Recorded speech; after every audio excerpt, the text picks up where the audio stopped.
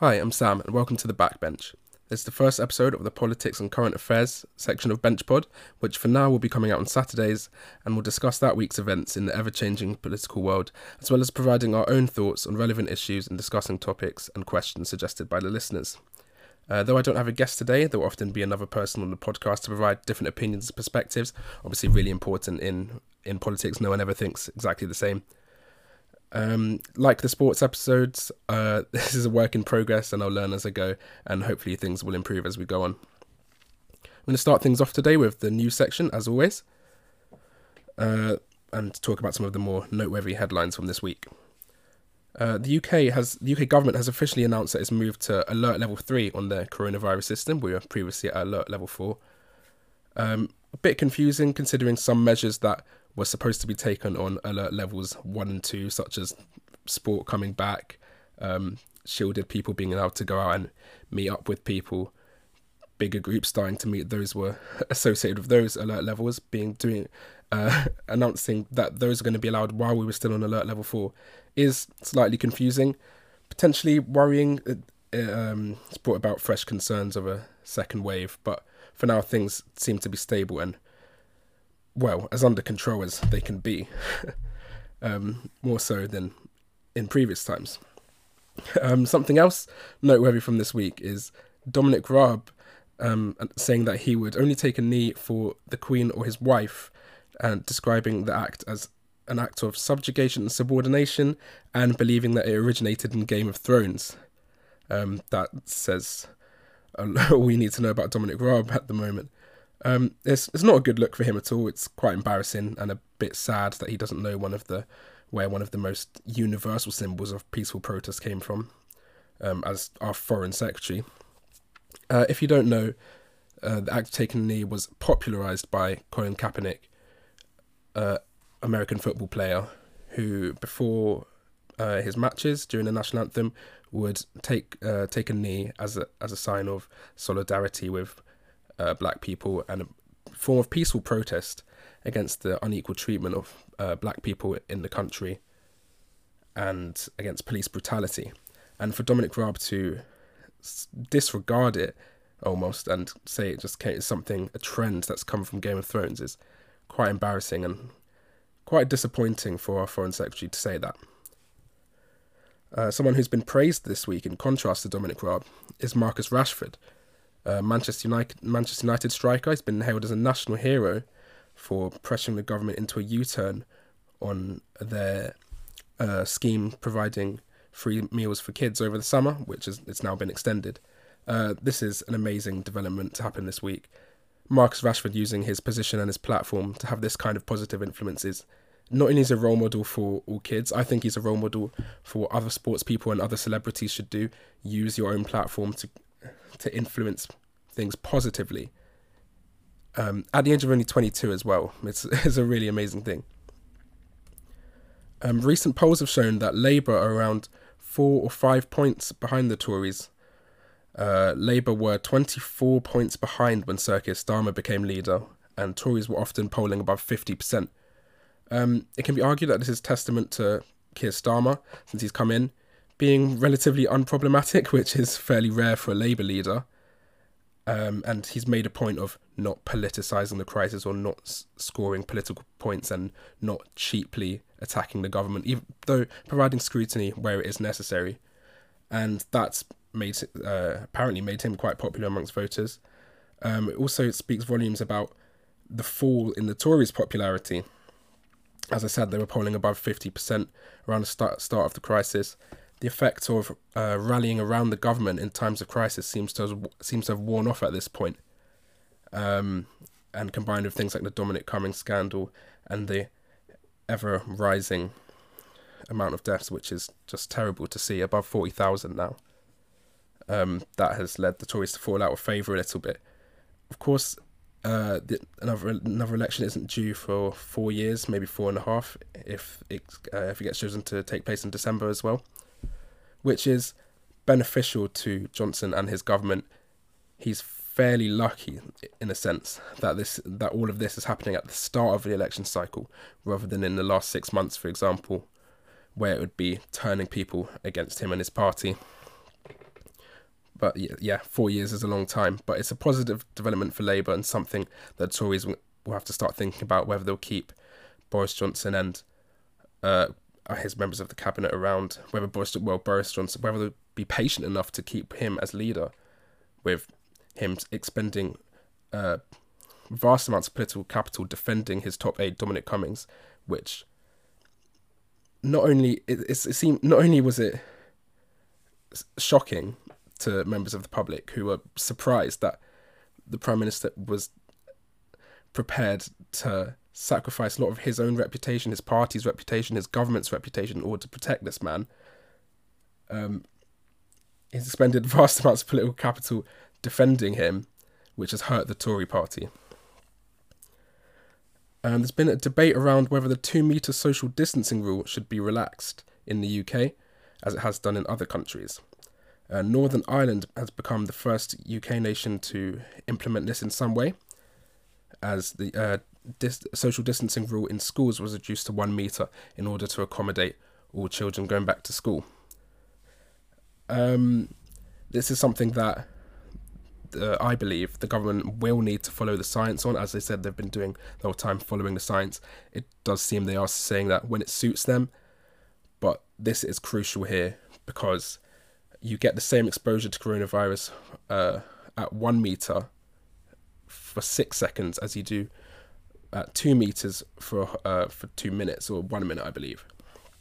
But yeah, it's a massive difference. And though it would make a massive difference to the economy in shortening the distance to 1 meter, allows pubs, restaurants, bars to open more easily. It's a massive, massive risk that some people may not be comfortable with health-wise, and something that the government have to kind of think about really seriously. And finally, Katie Hopkins has been banned from Twitter permanently. All I can say is it's about time. There have been calls for her to go for ages, continuously spreading hate speech, inciting division. It was time for her to go. There have been some concerns about banning someone permanently is a violation of free speech, but there is a difference between free speech and hate speech, and suspending Katie Hopkins' account permanently was undoubtedly the right decision. So for the main part of the episode, I'm introducing a new segment called For the People in the Back. This is a segment where guests will be able to get something off their chest and express an opinion that they feel really needs to be heard. Obviously, I don't have a guest today, so on this first episode, I'll be the one saying something for the people in the back and expressing my opinions on something I feel strongly about, that being the Black Lives Matter movement for today.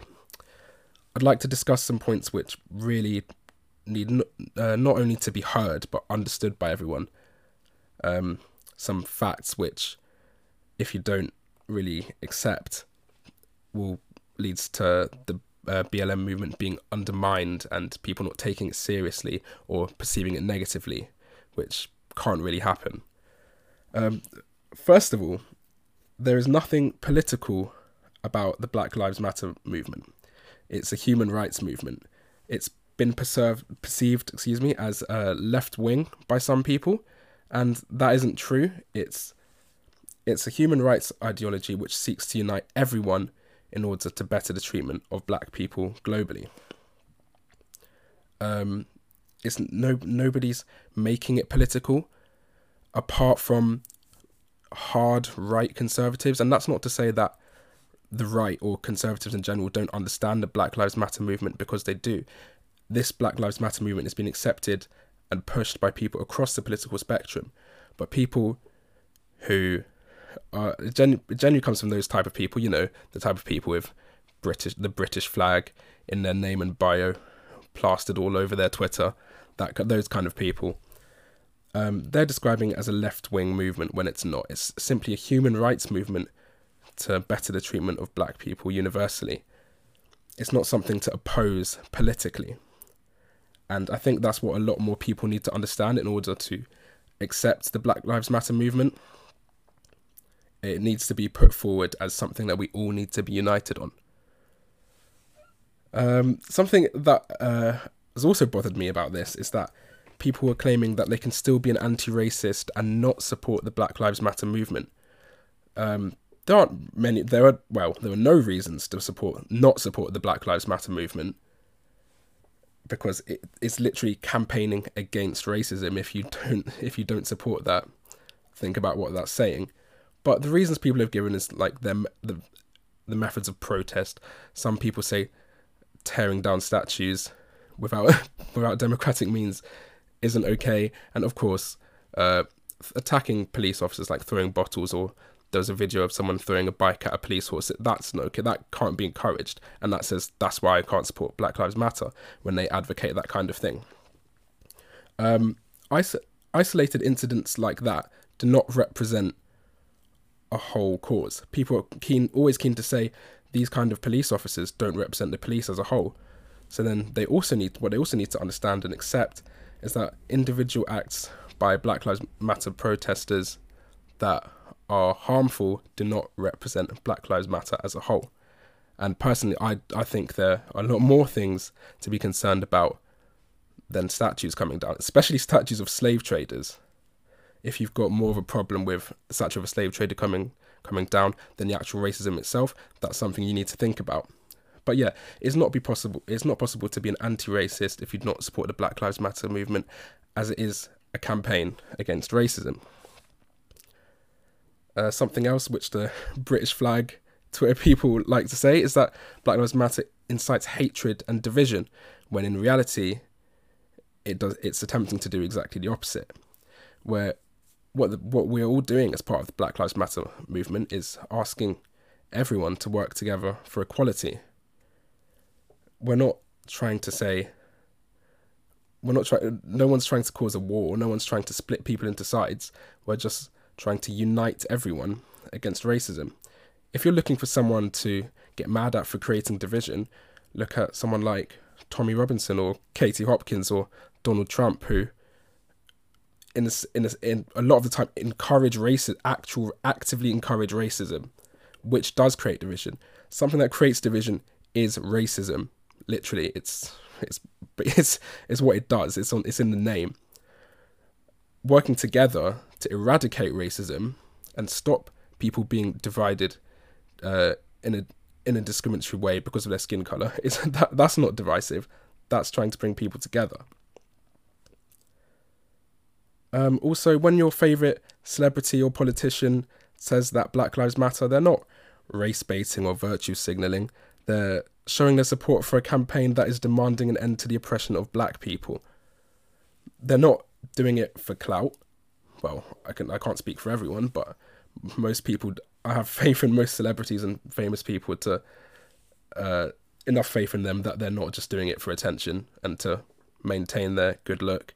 They're doing it because they actually care about the lives of black people. The term virtue signaling is used a lot nowadays, as in the sense with political correctness, that people need to maintain that kind of thing. They need to, it's often used again with the term snowflake and describing people as soft for not being able to take an offensive joke, and virtue signaling is causing companies, celebrities to act in a different way and appeal to their minority bases, when that's not true. Saying Black Lives Matter is just showing your support for a human rights movement that is demanding an end to the oppression of black people and asking for black people to be treated equally as everyone. One of the most important ones here is that the name of the movement and what we're all saying is that Black Lives Matter.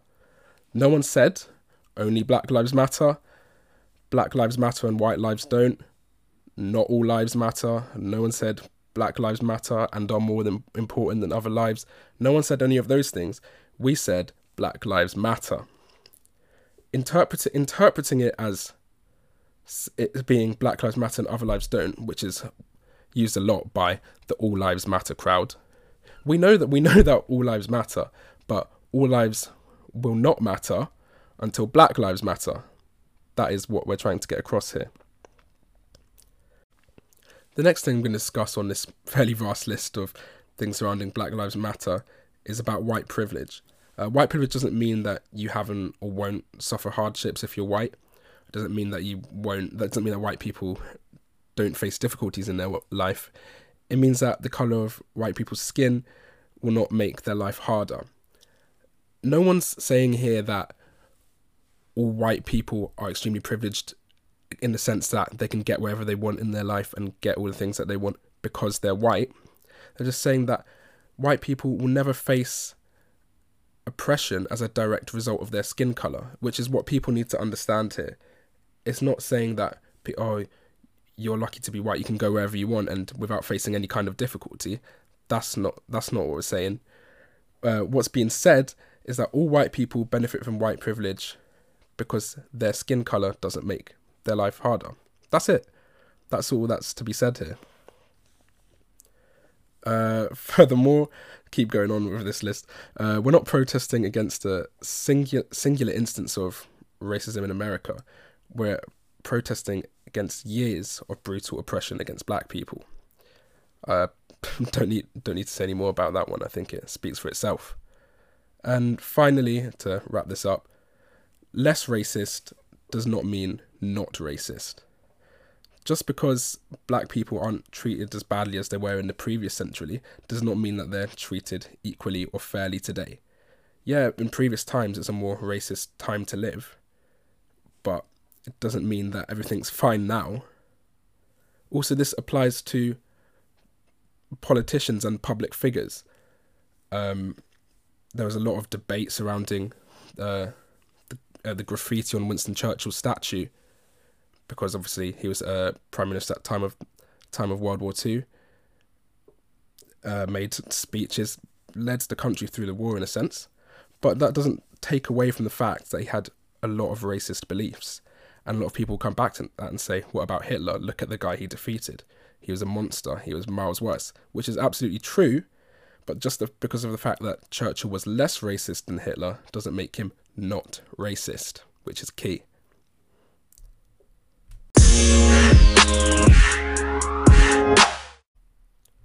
For the final segment of the podcast, I'm going to answer some questions and discuss some topics as suggested by the listeners of the podcast. Firstly, I've got a question from Fraser on Twitter. Shout out to Fraser, at Fraser_THFC. And he says, if you were a Prime Minister, what would be the first 3 policies you would implement? And this is a really tough question. It's really interesting, something I had to give a lot of thought. And even when I approached it in a different way, it was still really difficult. So I eventually decided to approach it as what 3 issues would I like to tackle? Because if I was in the situation of a Prime Minister, I'd like to see the kind of change that wouldn't happen overnight, as opposed to policies that you could just implement immediately.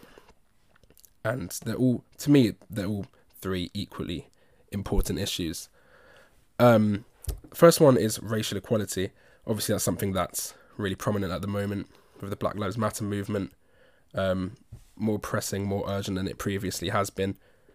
And I believe that the root of this issue lies within education. Teaching children as early as primary school that Black Lives Matter, and teaching them how to be an anti-racist is so important.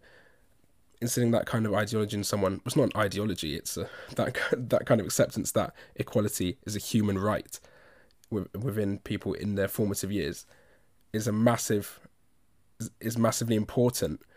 Telling people as they grow up to abandon the status quo, what they know, that's more difficult. But if you're looking at long-term change for future generations, that is where you need to start. There are other things that you need to tackle within education, like teaching Black history, not just teaching Black history once a year because it suits you. Teaching Black history constantly, not omitting it from curriculums. Also, specifically in Britain, teach about the history of the British Empire and not just the good things. I don't know about you guys, but when I was in school, I was taught we had an empire. We went to a few countries, they were invaded, we ruled over them for a while, blah, blah, blah, and then they got independence. Completely glossing over literal genocide in quite a few countries, and slavery, and, again, systemic oppression of Black people. That's not taught in schools. That's ignored. A lot of people have been saying we can't ignore our history when we're talking about the statues of slave traders. Well, if we can't ignore our history, then we need to acknowledge it and educate people about it in schools. Also, in terms of racial equality in the world of work, opportunities need to be given to black people. This isn't just saying give a job to a black person because they're black. I'll use an example that's been used in sports recently, as what's known as the Rooney Rule, implemented in the NFL in the United States, and is being used, I think, in the English Football League in the lower two divisions. I think it will be used in the Premier League at some point, hopefully. But it states that when interviewing for a managerial candidate or coaching position, all clubs and teams must interview at least one candidate from an ethnic minority background, which is crucial. It's not just giving the person to a black person because they're black. It's giving people from ethnic minority backgrounds the same opportunities as white people. And also, what is important in the world of work, people are instantly prejudged, victims of prejudice because of their names or their appearance, often on job applications and before and during interviews. Doing blind applications is good. Only using first names and not knowing what the person looks like until you get to the final stage of an interview, which is the interview, is what needs to happen in order for everyone to be treated equally in that process. The second issue I went with was ending poverty, and that's a really broad issue, and it's hard to attribute individual action to each areas of that. But the goal would be to, for example, stop people from having a need to use food banks within 3 to 5 years or something. You don't want anybody to have to being forced to use food banks.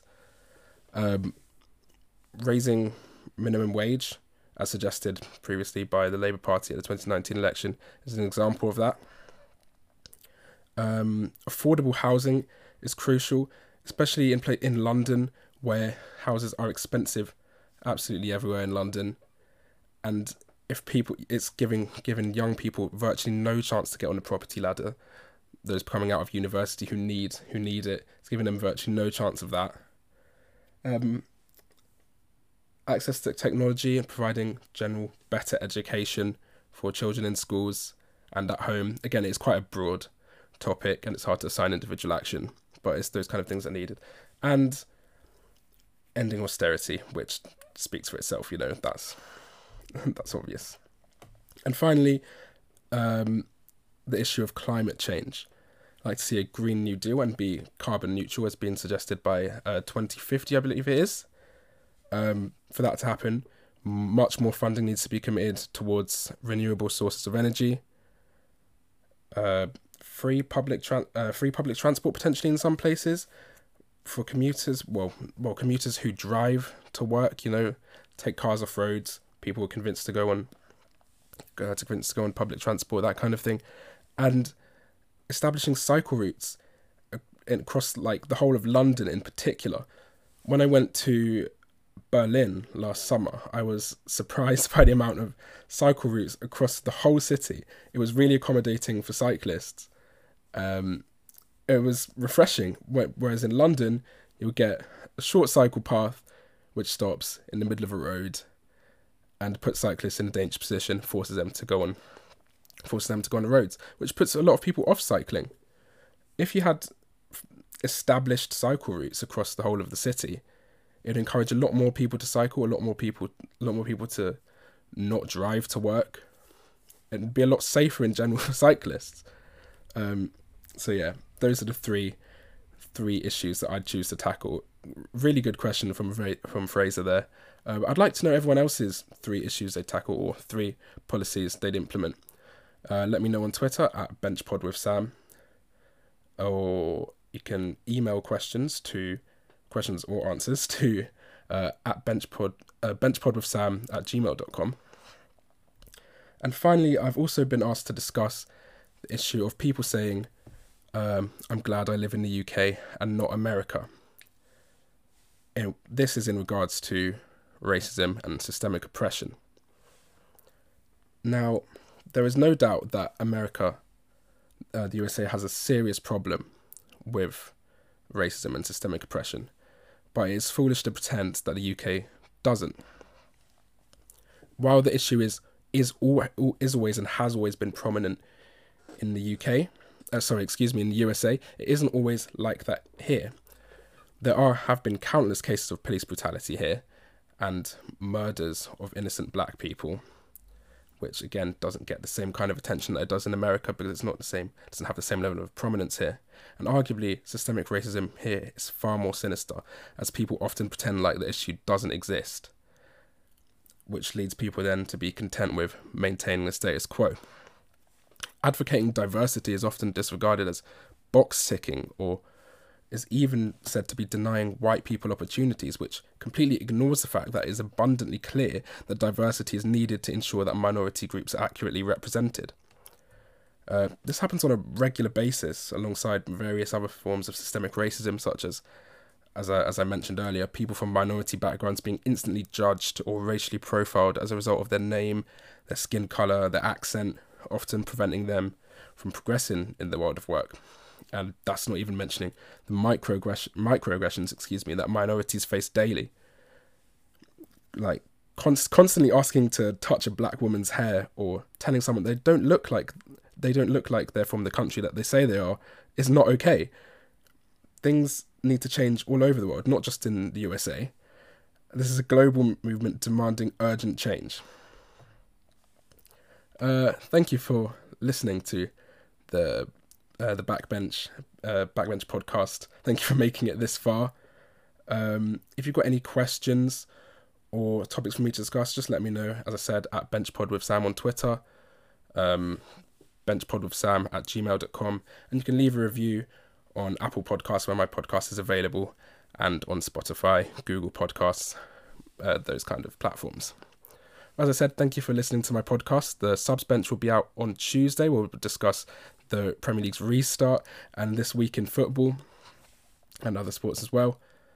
And next week I'll have a guest on the Backbench Politics podcast. Thank you very much for listening.